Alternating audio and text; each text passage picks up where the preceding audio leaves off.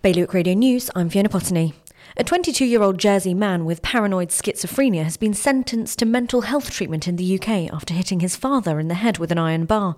His parents told the Royal Court yesterday that he had been badly let down by the island's mental health support services.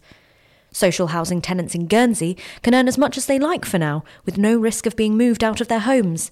The Committee for Employment and Social Security has immediately suspended income limits on social housing tenants until at least the end of 2022, in response to the island's chronic shortage of labour.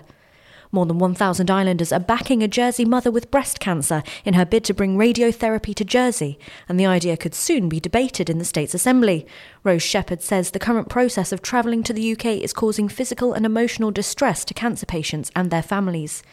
And Condor Ferries has extended the lease on its newest vessel through the summer 2022 season.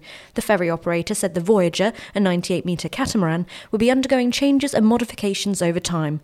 For more on all these stories, visit bailiwickexpress.com. Your weather now, mostly sunny with patchy cloud and light rain later on, and a top temperature of 12 degrees. You're up to date with Bailiwick Radio News.